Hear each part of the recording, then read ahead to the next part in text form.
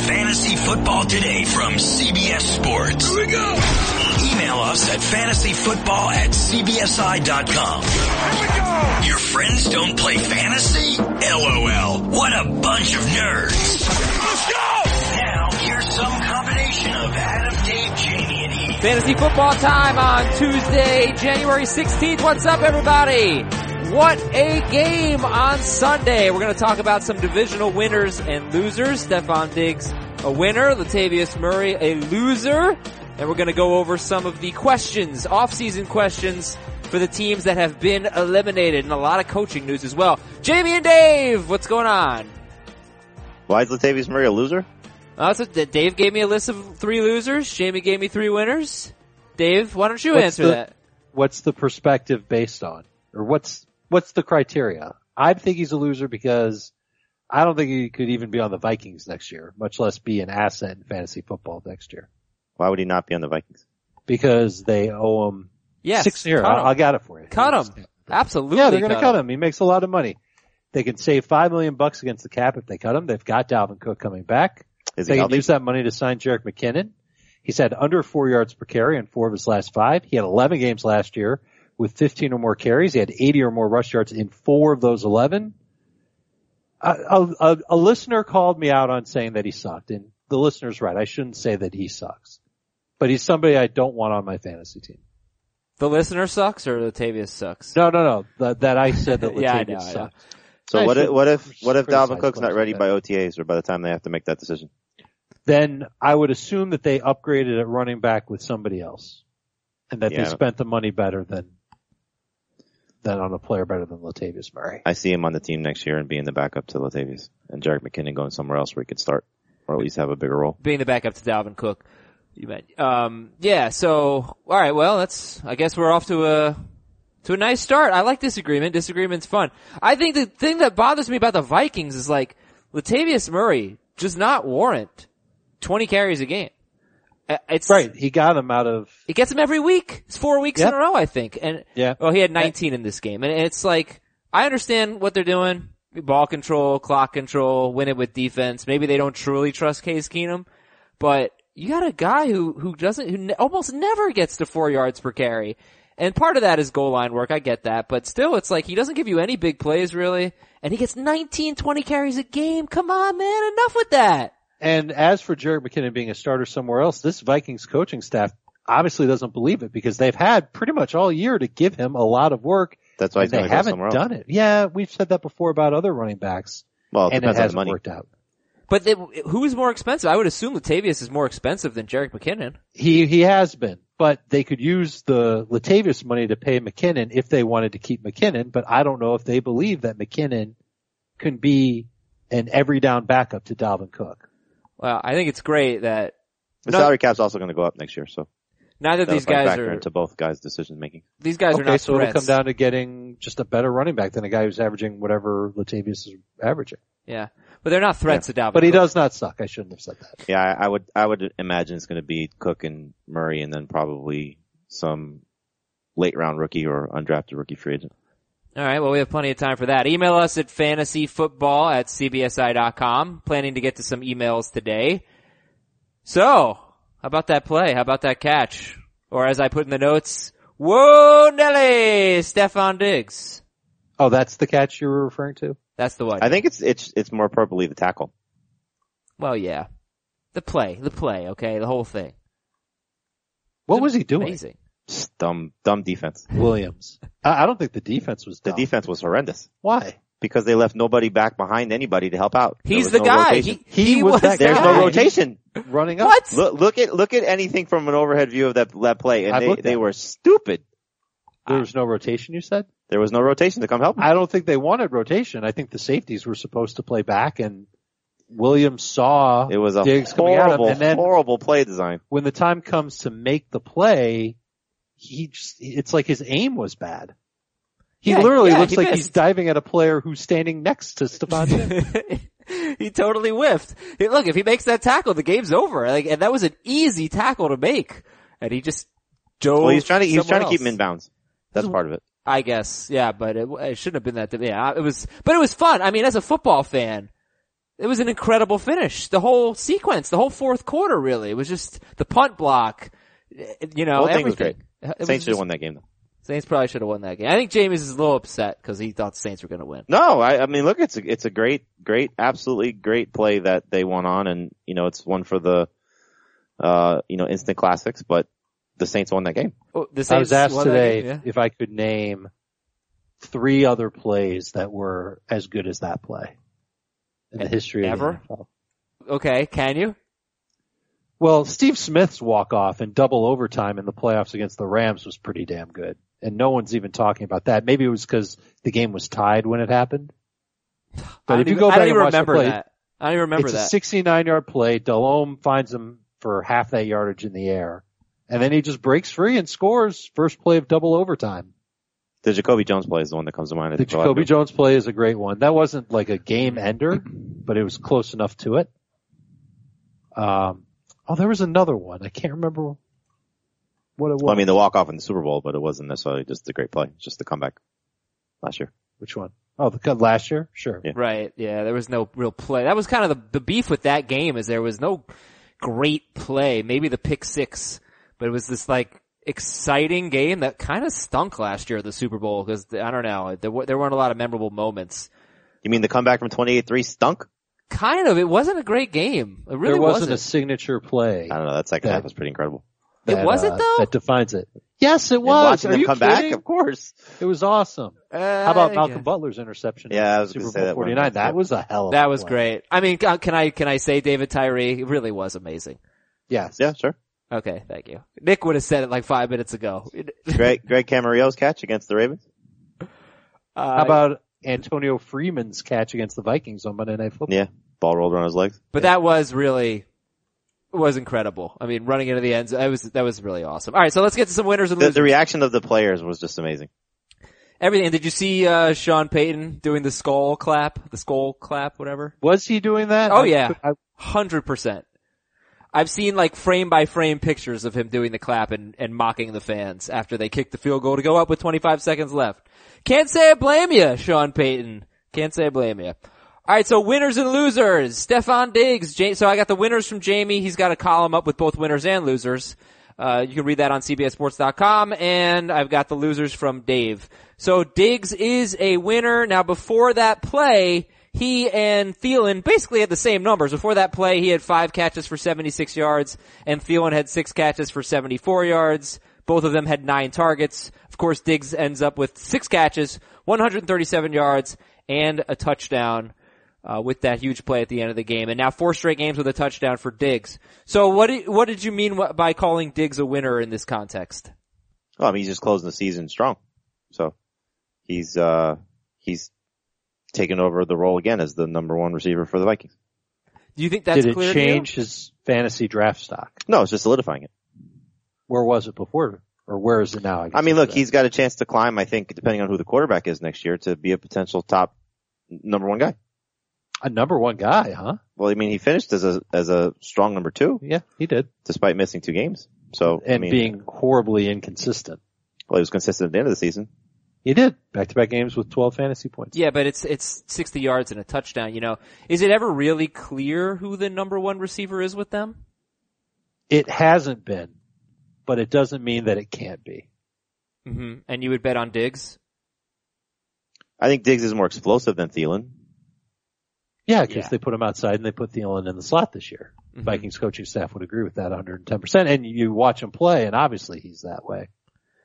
So one of the losers that Dave gave is Brandon Cooks. And he had a pretty quiet game. He's had a lot of quiet games. So who do you think you'd take first next year? Diggs, let's say they're both in the same situation. Diggs or Cooks? Who's the quarterback in Minnesota? Keenum. Then I will take Cooks. I will too. Really? And Cooks is just, he's had the same problem as Stefon Diggs this year. Very inconsistent. Actually, you know what? I may take Diggs with the, expectation of Julian Edelman being back and everybody still being there. A lot of mouths to feed in that Patriots offense. Everybody's healthy. It was my argument against Cooks to start the preseason. Yeah. He was just as inconsistent as Diggs, He still finished with more fantasy points than Diggs, but it's not by a whole lot. And he played 16 games and Diggs played 14. Right. It's true. Right. Yeah. And Cook's he's 3 straight years as a top 12 wide receiver in standard scoring leagues. 12. But you got to start him every week. You can't ever think about, I better get him out of my lineup because he's been bad for 2 or 3 games in a row. You have to look at him and say, what kind of upside does he have? Does he have top 5 upside? And I wonder, maybe he does. He never gets top 5 targets though. He had 117 last year. He had 114 this season. I don't know that that's going to change. Like what you said, Jamie, if Edelman comes back, and even if he doesn't, is Cooks going to get 140 targets or something like that, right? No, and I think the one thing that, it's going to start to happen eventually is that Brady's going to start to decline. Yeah. Well, you didn't read that article? It's already happening. All right, back to the winners. So this is an interesting one. Leonard Fournette, 25 carries, 109 yards, and 3 touchdowns at Pittsburgh. And he had something, I tried to do the math and I think I did it right, but I might have done it wrong. But I think at halftime he had 12 carries for 83 yards. So he hurt his ankle late in the first half. He came back, he played the second half. It wasn't nearly as effective. But that was almost a microcosm of Leonard Fournette's season. Pre-injury, post-injury, and it's also the appeal of Fournette and what might make you a little nervous about Fournette. The guy is really injury prone. He's very physical, and that could take a toll. But you had him as a winner, Jamie, and so, give me your thoughts there. Well, I think, we had this conversation about, our projected first rounds for next year. And I don't remember Heath. I know Dave had him in his first round. I had him in my first round. Mm-hmm. And I think when you see games like this, that just kind of solidifies how good he can be and what the ceiling is for him. Now, granted, his 2 best games have come against Pittsburgh. You can, make the argument one was with a healthy Ryan Shazier, one was without. But you can make the argument, maybe he just gets up for that matchup.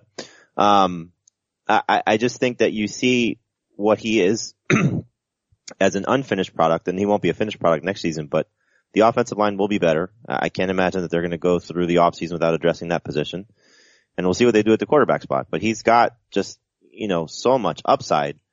There is downside, but I think you look at what his ceiling could be and you're able to see it in games like this when his offensive line played really well against Pittsburgh. And he, took advantage of that with some, playmaking ability that you don't see a lot from guys his size. It's why I think we get sort of fascinated by Derrick Henry too. It's the thing that these guys can do that are, freaks of nature because of how physically gifted they are. And when they show it to you, it's nice. And plus he's been involved in the passing game down the stretch too. Only like 2 catches, and TJ Yeldon kind of stole that role. But, if he can get better in that regard and, go from a 32 catch guy, I think is what he was, to a 45 to 50 catch guy, that'll certainly help his value also. 36. Do you have to draft his handcuff if you draft him in the first round? See, one of those guys where you're just going to feel a lot better about things. I think if there's a clear-cut guy, because we really didn't have that this year. We had, sometimes it was Chris Ivory, sometimes it was TJ Yeldon. But it would make me feel better if there were one, because he does seem like one of the most likely players that would go in the first round to get injured. To me, you guys agree, disagree? I think if their season ends this week, which I'm sure a lot of people are counting on it happening, then you don't have to worry about, any more additional wear and tear. And look, he had, like you said, he left the game with ankle injury. He got in a minor car accident. We're recording this on Tuesday. He got in a minor car accident. Everything's expected to be fine. So if he comes into, OTAs, training camp, no issues, I think you should feel comfortable drafting this first round pick. He has 314 carries. Did you say that? Nope. 314 carries through 15 games. That includes the postseason. Tack on another 41 catches. So he will scare off some people. Mm-hmm. Yeah, but he's so good. And then I asked Nick last week, who would you rather have in standard scoring next year? It's easy in PPR, but in standard scoring, Fournette or Kamara. And I'll ask you guys, I think you guys answered Kamara last week.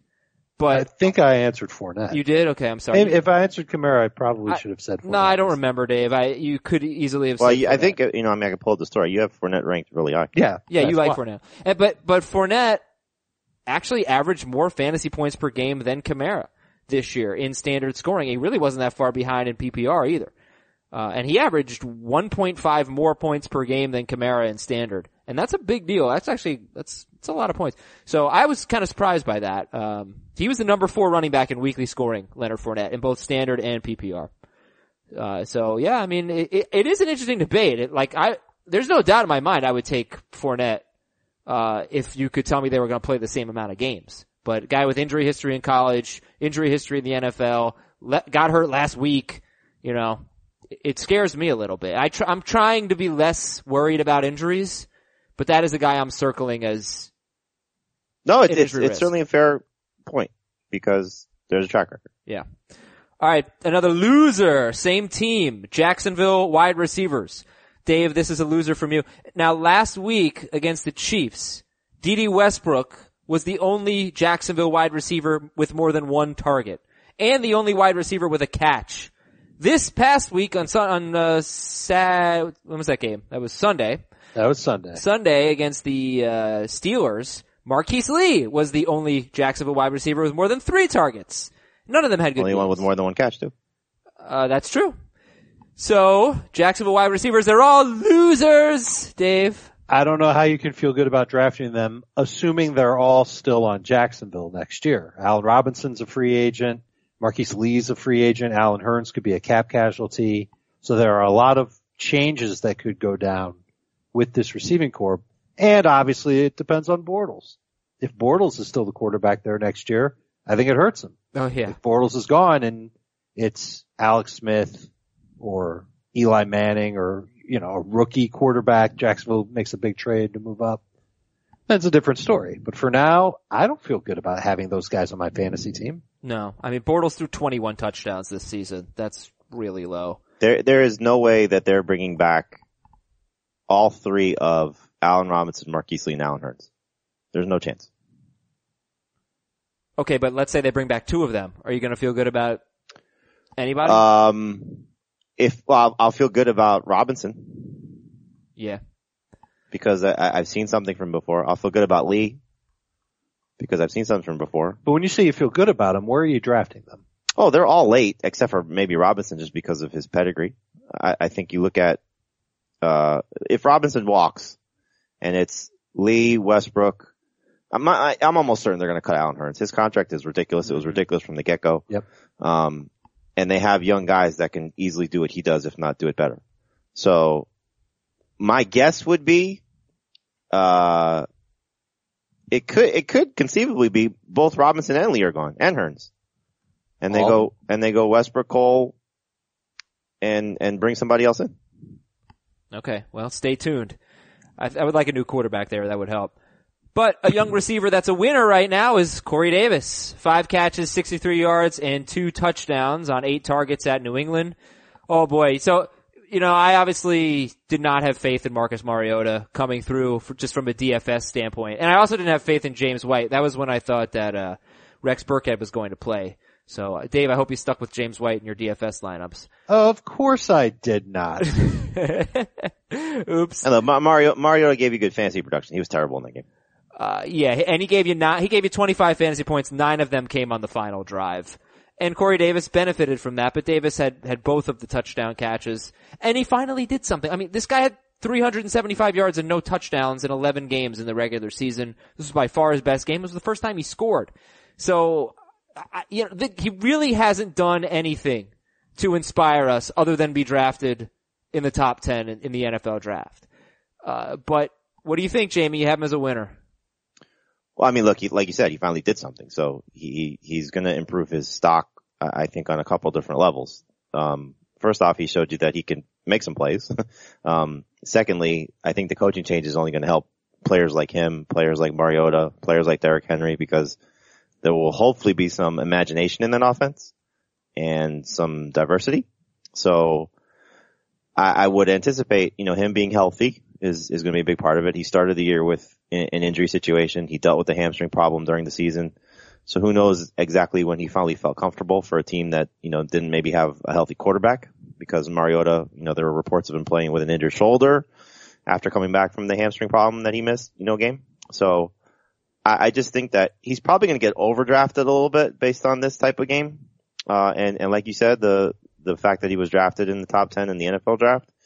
But I think if he's taken in the right spot, if his ADP settles in a good situation, he could be a number 3 receiver on draft day that could end up being a starter for you because he is their best guy. I mean, Rashard Matthews has proven to be good, but he's also an inconsistent player. Delaney Walker's getting older. Eric Decker's getting older. Those guys aren't going to be the type of playmakers that Corey Davis could be. So the potential, you got a glimpse of it finally for the first time this season. If he didn't have that game, he would have been Devontae Parker-esque. Somebody that you're just, okay, drafted high potential, but we just don't know what to expect from him, and we're going to draft him based on hope, and who knows if he ever delivers. I wonder how much stock people put into the postseason. I wonder if they forget about it when draft season comes around, and they're just looking at regular season numbers. We'll see. Well, look, if he did that in week 17 compared to the playoff game, it's a different story. You remember it more this way as opposed to, we had a good game to close out the season. Right, that's true. Who would you guys, if you were drafting right now, would you rather draft Corey Davis or Juju Smith-Schuster? It's an interesting question.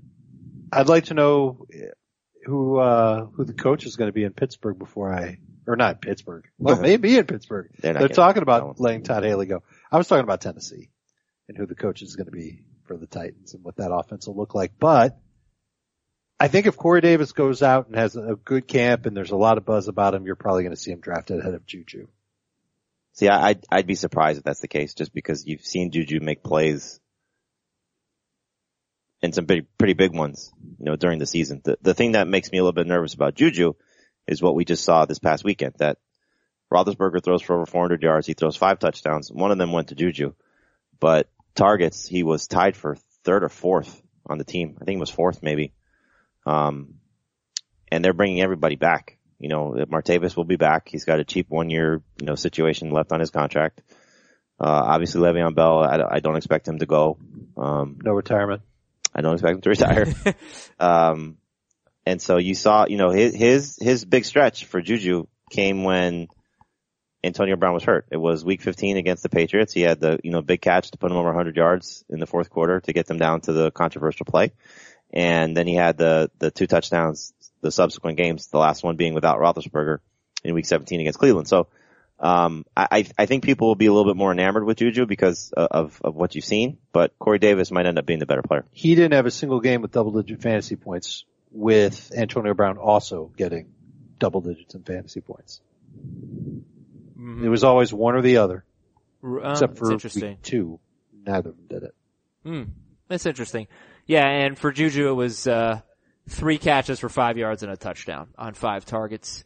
3 players. And it was the last play of the game, which was meaningless. Who was he covered by for most of the game? I wasn't watching close enough. I think Ramsey was on Antonio Brown most of the game. Well, yeah. So, all right. Anyway, let's move on and talk about our last loser. We already actually have talked about Latavius Murray. I don't think there's anything else to say here, right? We're good? Moving on. Good stuff. You don't want to talk about Delaney Walker? Nah.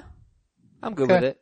We got plenty of time left on the show. We can talk about the Titans as they have, I wouldn't say fired Mike Mularkey, but they will not be bringing Mike Mularkey back. The two have parted ways. Before we get to all of that, all the news and notes, it is a new year. It is a new chance to tell you about SeatGeek. We love SeatGeek. They've really been a great sponsor, so I want to thank SeatGeek for continuing to support our show and for continuing to give you $20 off tickets to a game, a concert, comedy, theater, wherever you want to go. Use the promo code FFT. FFT is the promo code on SeatGeek. I've used SeatGeek many, many times for Yankees tickets, Giants, Knicks, Hurricanes tickets. All these losers. And when I need tickets, the first thing I do is go to the SeatGeek app on my phone. You need to download the app, download SeatGeek, and when it's time to go to an event, you search for the event. SeatGeek does all the work for you. It searches multiple ticket sites, finds the best values, ranks every ticket based on value, saves you time, and saves you money. And our listeners get $20 off their first SeatGeek purchase. Just download the SeatGeek app and use the promo code FFT. That's promo code FFT for $20 off your first SeatGeek purchase. All right, now it's time for the news and notes. So, coaching stuff. Mike Mularkey and Tennessee, they've parted ways. Detroit is expected to hire Matt Patricia as head coach. That's the Patriots defensive coordinator. Pat Shurmur. Did you see a picture of him without his beard? That's not really him, is it? Yeah. I thought that was a fantastic. joke. He looks like a kid. That was really him? What do you think I sent you? I thought you sent me like somebody else on the Patriots staff that doesn't have a beard. Oh yeah, look at this guy. Yeah, Google Matt Patricia. Yeah. Okay, I'll do it right now. It was pretty cool. I hope he shaves it. And Pat Shurmur might be the front runner for the Giants job. And the Bills fired their offensive coordinator Rick Dennison and brought in Brian Daboll, who has a truly dreadful history as an offensive coordinator. Oh God, it's so bad. In 4 seasons. But 2 with Cleveland, 1 with Miami, and 1 with Kansas City. He has not worked with great talent, but boy, he's got a bad track record. So that's great. What do you think about Patricia to Detroit and probably Shurmur to the Giants? Oh, and probably McDaniels to the Colts. Probably McDaniels to the Colts. Where do you want to start? McDaniels. I don't think he's going to Indianapolis without assurances that Andrew Luck is going to be good to go. Actually, let me jump in. Let's just talk about Patricia, since the others could change. What's the point of wasting our breath when they all could change, but that one seems to be the most locked in. Well, the Lions GM came from New England and obviously knew Patricia from his days there. And I'm sure Patricia got a great recommendation from Bill Belichick, and it seems like they're going to try and bring the Patriot way to East Michigan. Yes, wonderful. It really matters who his offensive coordinator is, right? Oh, I think it's going to be Jim Bob Cooter. That would be great. They got to find a running back. That might be all they need on offense. Mm-hmm. That might be it. They get a running back in there, and all of a sudden that team is a monster. Potentially. Yeah, it's a good job. And yeah, we could talk about the Colts and the Giants when they fill their position. How about the Cardinals' new coach, Jamie? Yeah, the Cardinals have a great new coach, according to Adam Azer. Why don't you tell people who you thought the coach of the Cardinals was? I couldn't believe it, Dave. I could not believe it. I was like, what? They hired Kevin Sumlin to be their new head coach? All weekend long, I saw the story that the, former Aggies head coach Kevin Sumlin hired by Arizona to be their head coach. Of course, that would be the Arizona Wildcats, not the Arizona Cardinals. I thought it was a very curious decision, but they didn't make it, so less curious. All weekend long. Sounds like it's going to be Steve Wilkes. Oh yeah? Okay. That's an offense that is going to be totally up for grabs now.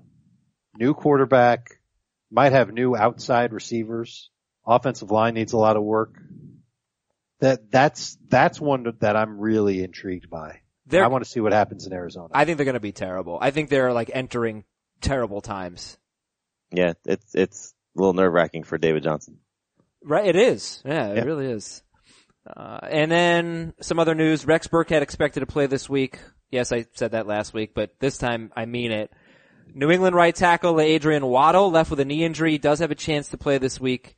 Minnesota safety Andrew Sendejo is doing better after leaving Sunday's game with a concussion. I forgot about this coaching item. Seattle expected to hire Brian Schottenheimer to be their offensive coordinator. Okay. And they hired Ken Norton to be their defense coordinator. Mm-hmm. Yeah. It's old as new again. Yeah. Oh yeah, it's 2008 all over again. It's another team. It's the Arrow. That's interesting because they do have one of the best quarterbacks in the league. But it just seems like they're getting a little bit worse every year, Like they missed the playoffs. Oh, this year. the beginning and the end started last year, this past season. But they still have a lot of beginning really of the players. end of what? Of the Seattle dominant. Yeah, their defense could be hurting a little. They're going to have to nail another draft. Probably, yeah. That's what I think it'll come down to. Got to fix the offensive line. Well, that's part of nailing the draft. It just makes you appreciate how amazing the Patriots are for doing that. It also makes you appreciate how amazing Russell Wilson is. Yeah, but I mean, honestly, if he were Tom Brady, they would have made the playoffs. They would have won the division. They'd be in the Super Bowl. Yes, agree? No. If the Seahawks had Tom Brady, yes. They'd be in the Super Bowl? They'd win the NFC. No.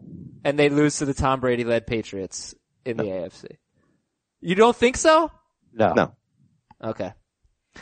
So who is going to win the NFC? Give me quick picks. We'll do another show later this week, but quick picks. Sticking with the Vikings. Oh, it's Minnesota now, yeah. And the Patriots. And the Jags? Obviously the Jags. Do they have a I'll chance? tell you what, man, it's going to be one terrible Super Bowl if it's Jacksonville, Philly. If it's New England, Philadelphia, that'd be even worse. New England would kill. That would be worse? Yes. Because Jacksonville, Philly might be less fun to watch maybe, but it'll be a closer game. New England will kill Philadelphia. I think, it's such, first off, the tie-in between Keenum and Foles is hysterical. If you, connect the dots and how it all came together between these two guys. But it's a fun story. And it's like on one hand, you gotta be excited for the Vikings and Eagles fans. More so the Vikings because clearly, Case Keenum, I don't know how much of a drop off he is from Sam Bradford. But for the Eagles, it's like, their team is great. And if they had Wentz, I think it'd be a walk through the NFC at this point. Or would have been a walk through the NFC. But to get to this point, and they still may win. I mean, they could beat Minnesota. They could. Yeah, they could. You know what I'm finding, pretty crazy is that I feel like, no, I don't feel, this is true. I mean, good offenses are just better than good defenses. You've got like the Saints offense and the Vikings defense, and when the chips were on the table, whatever, when it really mattered, the Saints offense produced. And look at the Steelers-Jaguars games. A great offense is going to beat a great defense. You have to have a truly elite defense now to contain a great offense. So I would really like to see the Patriots and the Vikings. I'd love to see that matchup. But the Patriots are they're going to put up 40 points on the Jaguars. I don't think they're going to put up 40, but 30. Yeah, definitely in the 30. 28, 31, somewhere in that range. Definitely 28. I'm just gonna make it's gonna be at least 15 catches for the running backs. It's gonna be probably 6 or 7 catches for Gronk, and it's gonna be 7 or 8 catches for Amendola. And I wonder how good. I wonder how 11. Good. Yeah, but that's what he does. I mean, sometimes he has huge games, and then he goes 5 weeks anytime you know Brady's getting the ball out of his hands quick, those type of players are gonna be heavily involved. I wonder how good the Jaguars defense is. Have they had one great performance against a great offense this year? Yes, against the Steelers the first time around. Again, that's true, but nobody, the Steelers weren't doing well against anyone at that point. That was Ben Roethlisberger talking about how he's done. Yeah, but I mean, you can't take that away from them. No, they are a great defense. They're probably the best defense in the league, but that's the thing, like offenses are just so much better than defenses now. So it seems. Now it's going to be Jacksonville, Minnesota in the Super Bowl. Yeah. You never know. All right, here we go. Questions for the eliminated teams.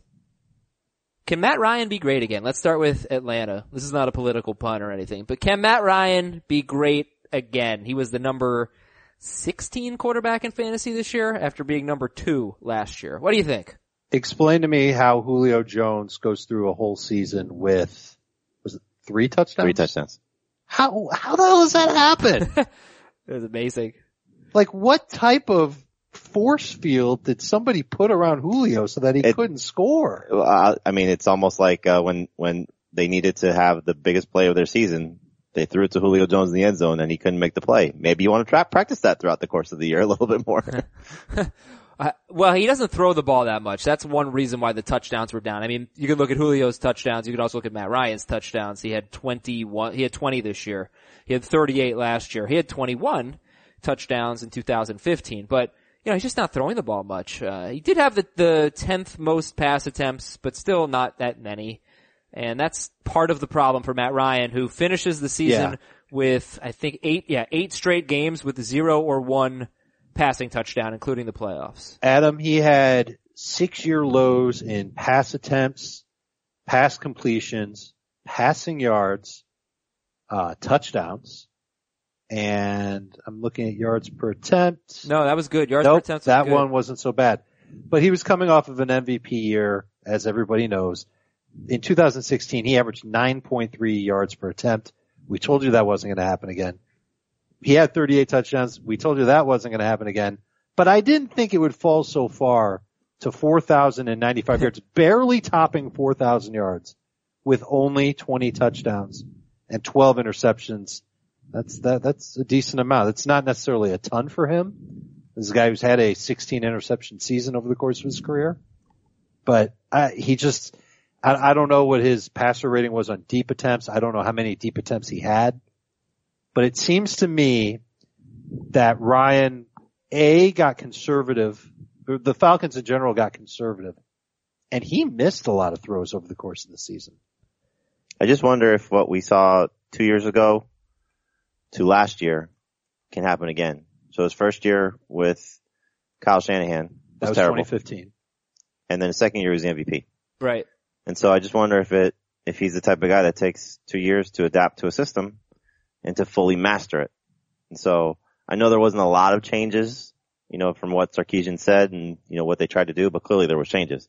Uh-huh. And so, you still have one of the most dominant receivers in football. I don't think he's going to lose too much in terms of Julio Jones, declining. And hopefully, they can find a third option, whether it's, cause Mohamed Sanu is a very capable number 2. Find a third option. Cause he had a third option last year. It was Taylor Gabriel, and Gabriel wasn't a big part of the offense this year. And they had Freeman last year. His catches declined by, I think it was like 15 or 20, something like that.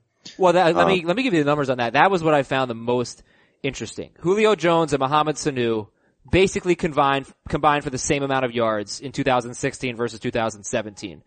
But Freeman and Coleman had 267 fewer receiving yards. And I had been saying that all year. I really felt that was what was missing from the offense. They just weren't getting the running backs involved, because while Gabriel's production did go down, Hooper's went up, was kind of similar to what Gabriel gave you last year.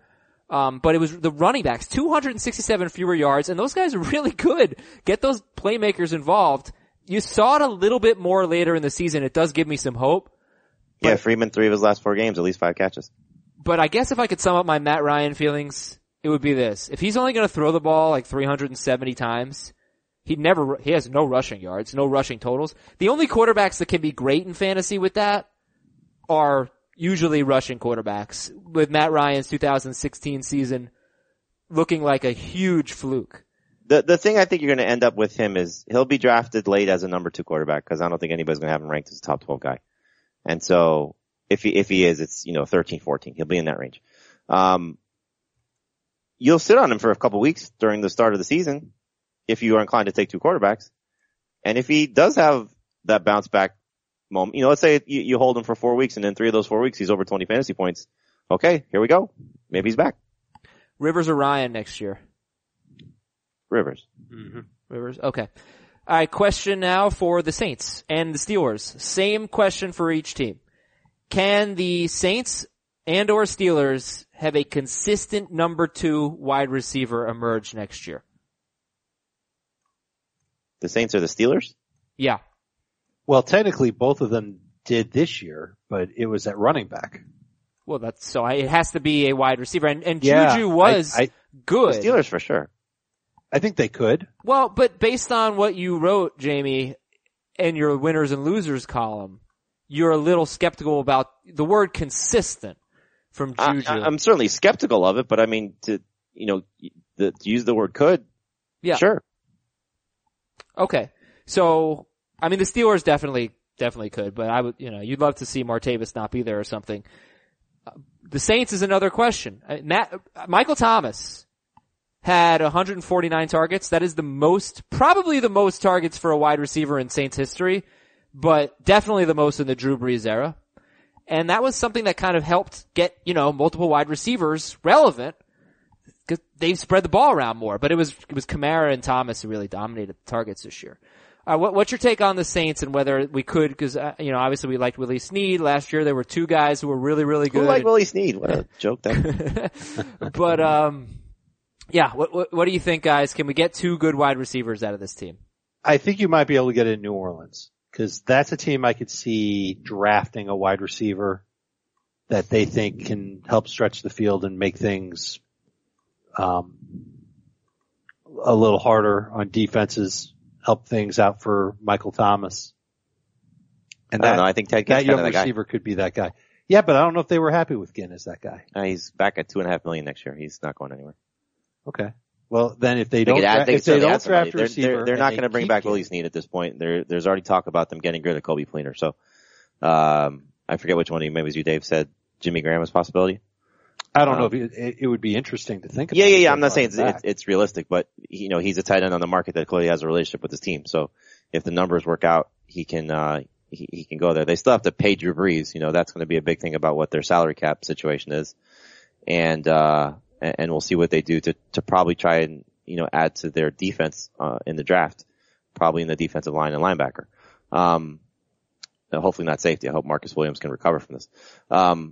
I think you just look at what they need. I don't know if they're going to have, the ability to find somebody to have the tandem like they had a year ago with Cooks and Thomas, but it's still one of those situations where, you're right. They could add somebody to that, but I think Ted Ginn is who he is. If they I'm thinking the answer is no. Right. And if they do add a wide receiver and they get a number 2 wide receiver who's good, can that person coexist with Kamara? Could Kamara not take a step back? Would he have to take a step back in order for that to happen? Or Thomas, Kamara would take a big step back for that to happen. And that's just a trend that I don't see changing. I don't think that he would take a step back because there's always been a pass catching running back in this offense that's been one that gets 80 receptions? No, but he's the best of the guys that they've had. I mean, Reggie Bush was good, but I think Kamara looks the part of being a little bit, just because he's bigger and probably a little bit more explosive. Darren Sproles was good, but he's a small player. Right. I mean, they could do so many different things with Kamara. So they can do everything. Maybe he's not 80 catches, but I don't see him going below 70. Right.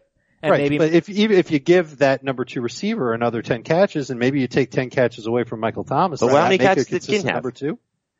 How many did Ginn have? I can look it up, but it wasn't that many. Ginn had 53. I'm going to guess 45. 53 catches. Okay. 787 yards and 4 touchdowns. He was the number 36 wide receiver in standard. So he was technically a number 3 receiver, but he had 70 targets. Let's say let's say that guy goes to 90 targets.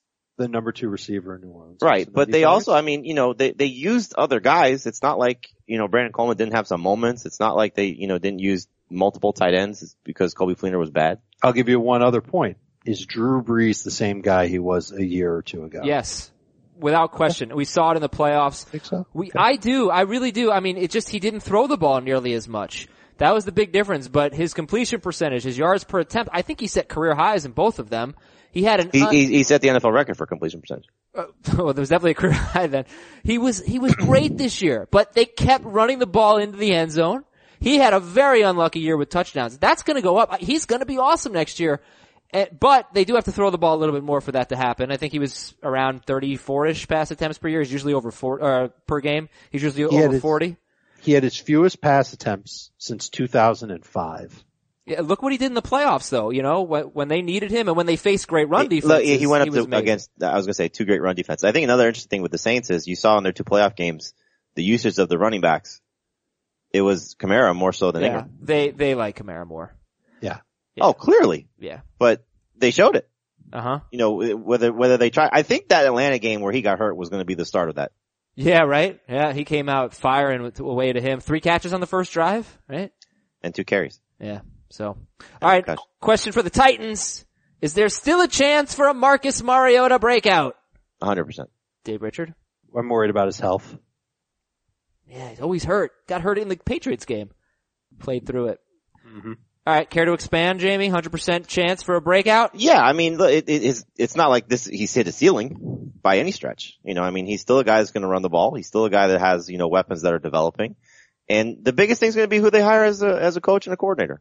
So if they bring in the right people to improve Mariota, to improve the situation around him, that offensive line is still very good, if not great. So the pieces are starting to get there. And if they're going to have to be some things that happen. Again, coaching is going to be important, and the development of Corey Davis and somebody else.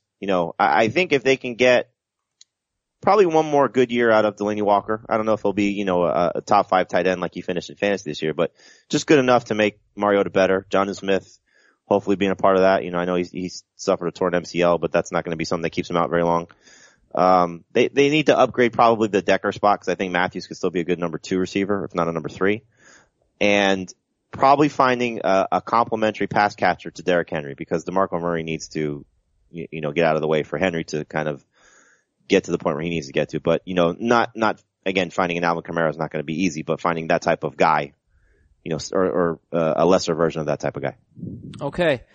Next question. Let's go to a team that lost 2 weeks ago, the Rams. What do we expect from the Rams wide receivers next season? Who's there? I bet it's the same group. Yeah, I'll put all 3 back. For sure Kupp is going to be there. Woods' contract, it looks like there was something put in there where if he didn't have a good year this year, they could easily cut him. But there's no chance they're going to do it now. He's going to cost them $8 million against the cap. He's totally worth it. And there's talk that they're going to franchise Sammy. So I think it's all going to stay the same. That line's going to get better. And curious to see what they do at tight end. But other than that, I think it's going to be status quo. They're not going to do anything at tight end. You never know. So then how would you rank them? The receivers? Yeah. Woods, Kupp, Watkins. Dave? God, they're so interesting. I think I certainly, and a lot of other people, just have to get over the idea of Sammy Watkins as a capable weekly fantasy option. Why? Because I think the other guys are better suited for it. And the opportunities bear it out. Well, I guess my hope for Watkins, and I can make the case of taking him over Kupp, is upside. He's a better player than Cooper Kupp. And he didn't have a lot of time in this system in the offseason. It's a tough situation to go to. So if they bring him back, he has a full offseason. He's the most talented wide receiver on that team. And Woods really showed a lot. Like, Woods is good. But they were on Buffalo at the same time, and Watkins was a lot better. So I don't think that's gone. I don't think that was fluky at all. That's my argument. If you go back to that report, I forget, maybe it was Greg Cosell who said, in watching Goff, he doesn't go all the way through his progressions, and you would hope that changes. Yes.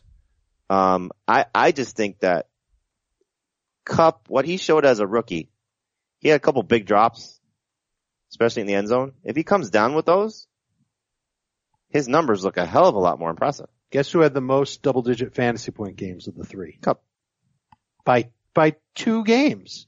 He had 6. Woods missed missed 3, or 4 games, but he did. I'll tell you why I don't think it's going to happen for Kupp quite like that is I don't see him leading the NFL in red zone targets again. No, but he may lead this team in red zone targets. Well, he had double this, so he had 26, Gurley had 13, Woods had 12, Watkins had 11. They like him. I mean, look, and his numbers in college are unbelievable. And what do you do with him if you've got Woods and Watkins flanked out and you've got Todd Gurley in the backfield? You're really going to say our number one guy to take away in the red zone is Cooper Kupp? That's hard to do. And Kupp is 6'3", lining up in the slot. He can line up outside in the red zone too. Yeah. Like, well, I don't think that role is going to go away for him. Okay, so it's one there thing. There might be a case to make Kupp the number one Rams receiver. Wow. All right. So it's not Watkins. But how early do they go? Do they go before Juju? They're all number 3 receivers. Okay. Well, it's interesting because that offense could take another jump next year. That'd be good value. If one of them's going to hit, that's going to be good value. I guess it could be a little bit difficult to tell who it's going to be. You can probably draft 2 of them before the end of round 7. Let me ask you a question about the Chiefs. Is there any Kareem Hunt bust potential next season? I mean, the way you're phrasing it, then the answer is yes. All right. How likely is it that there's plenty of bust potential for anybody in the National Football League next season? Okay, we're going to start this one over. Let me ask you a question about the Chiefs. What do you think the chances are that Kareem Hunt is a bust next season? 10%. I think he proved that he's a good, versatile, heavy workload running back. And I think that offensive line has a chance to get a little bit better this offseason. And I think he's going to continue to be great for fantasy. The concern would be is that there's a change in how the offensive approach is with Mahomes. Right. No, that's a big deal. I mean, yeah. I can't just assume he's going to be great. But there could be some befuddling weeks. I mean, Mahomes. I can't imagine though that it's, get away from what Andy Reid does, because he's had different quarterbacks throughout his tenure and he's managed to make them work for the most part. I just would, expect to see the pass catching stay, and the running is not really going to change dramatically. Okay, here's a question about the Bills. I just wonder what they do with Spencer Ware though. Here's a question about the Bills. Does LaShawn McCoy have another good year in him? Yes. Good year. Who you liking more right now, McCoy or Blunt? McCoy or Blunt? Or Ajayi? Oh, McCoy. Yeah. Unless they add somebody, but as of now, McCoy. I bet they do add somebody. But definitely Blunt's a first round pick next year, right? Look, I mean, it comes down to Gurley or Blunt. Gurley or Blunt, yeah, exactly. Spencer Ware's still under contract for them next year. So. Yes. And at a good, cheap price. So he'll be given a chance to earn a role. And finally, for Carolina. Is Christian McCaffrey going to be a consistent running back in standard scoring leagues? I love Norv Turner coming aboard there for Christian McCaffrey. Can they take away John Stewart? Sure, could be a cap casualty. But the thing is that if they get rid of Stewart, there's going to be somebody else there. I don't think Christian McCaffrey will be, think about all the great running backs that Norv has had, LaDainian, Emmett, all those guys. I don't think he'll be like that, but I think he is locked and loaded into this pass catching role. And he should see an uptick in carries too. So I am very excited and very optimistic about McCaffrey next year. McCaffrey was 17th in standard, 10th in PPR at running back with 117 carries, 80 catches. I mean, the second half was much better. Yeah. Well, we'd like to see 180 carries. That'd be nice. I bet he'll fall under that. He'll probably be right around an average of 10 a game. The only guy who was better than him with fewer carries was Duke Johnson. Really? What was Chris Thompson on a per game average? Probably would have been better. Yeah, he probably would have been better. But that's where the league is going. It's the Pete Prisco it's been going airback. there for years. Right, but I think they really get going that way now. The hope would be is that he can be closer to what Kamara was. Now, they were very similar in terms of their receiving prowess. McCaffrey was 80 for 651 and 5, so he averaged 8.1 yards per catch. So he wasn't as good as Kamara, who was 81 for 826 and 5, but that's at least a comparison Kamara's to look a better at. Rusher. I'm just talking about their receiving ability. And then Kamara averaged 6.1 yards per carry on 120 attempts. McCaffrey was at 3.7. So McCaffrey needs to be probably a yard per carry better to take that next leap, because I don't see his receiving numbers changing dramatically. He's not going to be a 100 catch guy, a 90 catch guy. He'll be in the 80s again. I would love to be able to do this research, because you say they're moving into airbacks and whatnot. It's definitely true, but I wonder at the same time, is it also true that the NFL is going to become more of a running league, finally, after years and years of being a passing league? It does seem like these teams are fine having a bell cow running back. When they get one, yeah. And they're more willing to but that's always been the case, even in the last 5 years. Yeah, but no, I think when you look at the NFL draft, they're more willing to take running backs in the first 10 picks. The last three teams that drafted running backs first this year were the last 2 years were very successful in the playoffs. Who would that be? Well, you go back to Gurley 3 years ago. Uh-huh. You see the dividends that it's paid. Ezekiel Elliott last year led them to, number one seed in the NFC. Right. And then this year, Fournette. Yeah, they're drafting some great players. I like it. I love it. I think. Melvin Gordon was a top 12 pick. Mm-hmm. You see the success that he's had for the Chargers. Yeah. I think any team that gets a running back who can play in a versatile role and physical, they'll use him in that every down role. Yeah. Now the counter to that will be, well, we got Alvin Kamara in the third round, and look what he's done for our team. Absolutely. Yeah. There will and David Johnson as well. All right, so some emails at fantasyfootball@cbsi.com. This one could take all show, but we're going to do it in, a minute or so, minute to two. This is from Rob. And where's Rob from? Rob is from Yuma, Arizona. And he says, Dear Ed, Jeff, John, and Tony. Ed, Jeff, John, and Tony. Oh, yep, no idea. Question. Those are people. Yeah, I'll give you the free agent and 2 possible landing spots. You tell me the best fantasy spot. Jimmy Graham, Houston or Green Bay? Green Bay. Houston. Sammy Watkins, Pittsburgh or San Francisco? San Francisco. Yeah, it's absolutely San Francisco. Carlos Hyde, Indianapolis or the Giants? Indianapolis. Yeah. I'll say Indianapolis too. Jarvis Landry, Carolina or Kansas City? Ooh. Carolina. I'll say Kansas City. Can you imagine Cam with a guy like that? Yeah. He's got no accuracy. He's such an he's an inaccurate quarterback. Like really, I think on what type of route does Jarvis Landry run? The accuracy of Ryan Tannehill and Jay Cutler is so impeccable. It's everybody's better than Cam Newton. It doesn't matter. Jarvis Landry isn't running 15-yard routes. 7 yards down the line, away from the line of scrimmage will be fine. No, that's not Cam's strength.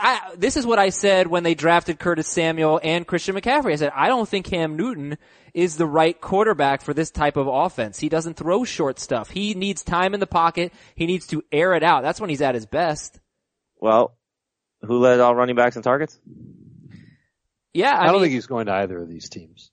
All right, fine. I think we're spinning our wheels on Trey Burton, Miami or Baltimore? Miami. Yeah, Baltimore's not going to take another tight end. Isaiah Crowell, Tampa Bay or Seattle? Can you take the Browns offensive line with him to Seattle? Yeah, well, no, you have to choose Tampa Bay or Seattle. I think Seattle. Yeah. Seattle? All right. But he'd have to beat out Carson for that job. Heck are Ed, Jeff, John, and Tony? Ugh. All right. From J-Mac. Referees, Ed Hockley, Tony Corrente. Jeff Triplett. John McEnroe. This is from J-Mac. Hey, Mike, Otis, and Wilbur. Are you serious with that false start? Who the hell are Mike, Otis, and Wilbur? Chicago Bears linebackers. Oh, okay. Singletary. Thank you, Dave. Otis Wilson, Wilbur Marshall. And as a kid, I hated it when Wilbur Marshall went to the Redskins. Oh, terrible. 12-team league with 18 rounds, 1 keeper. Todd Gurley in the second round, Hopkins in the fourth round, Kamara in the ninth round. Yes. He made this question very confusing, so I don't know that we're answering your question because there's more to it than that, but we're just going to answer He wants to know which one guy to keep from those 3. That's what it seems like, but then after that he writes something that makes no sense. So Gurley in the second, Hopkins in the fourth, or Kamara in the ninth? Kamara in the ninth. Yeah. Best value. All right, Petey from Slower, Lower Delaware. Hey, Randall, Donovan, and Carson. I know them. Eagles quarterbacks. 12-team, 2-quarterback dynasty league. I need to upgrade at quarterback. I was offered Matt Ryan, Devin Funchess, and my choice of P. Ryan, Tevin Coleman, or Alex Collins for Fournette. So give up Fournette, get Matt Ryan, Devin Funchess, and let's say Alex Collins. Would you do it? Yes. I wouldn't. Jamie, you can't do that. Yeah. Really? You can if you want, but. Okay. Definitely giving up the best player. Right. Sometimes you get that. Those dynasty leagues are tough, man. They're just like no free agents. It's impossible to trade. No, it's tough. So I understand you have to overpay for the quarterback. I just wish it were better than Matt Ryan. Adam, we're gonna have to make some tough decisions on our roster though. Good luck. You won, right? Yeah. We won. So I trust you. All right, this is from Taylor. Taylor's from where?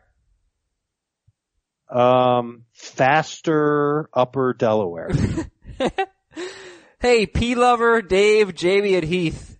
I do love peas. Love them dearly. Is squash really a fruit? No. Like, why did Heath say that? He's just trying to be controversial. I play in a 12-team PPR keeper league where you can keep 2 players in the round prior to where they were drafted, or can do so for up to 4 seasons. So I drafted Kamara in the 14th round this year. I'm set up with what seems to be great long-term value, but I was recently presented an offer of 2 first-round picks and a 4th-round pick in this upcoming draft for Alvin Kamara. Yes. You'd do that trade? In a heartbeat.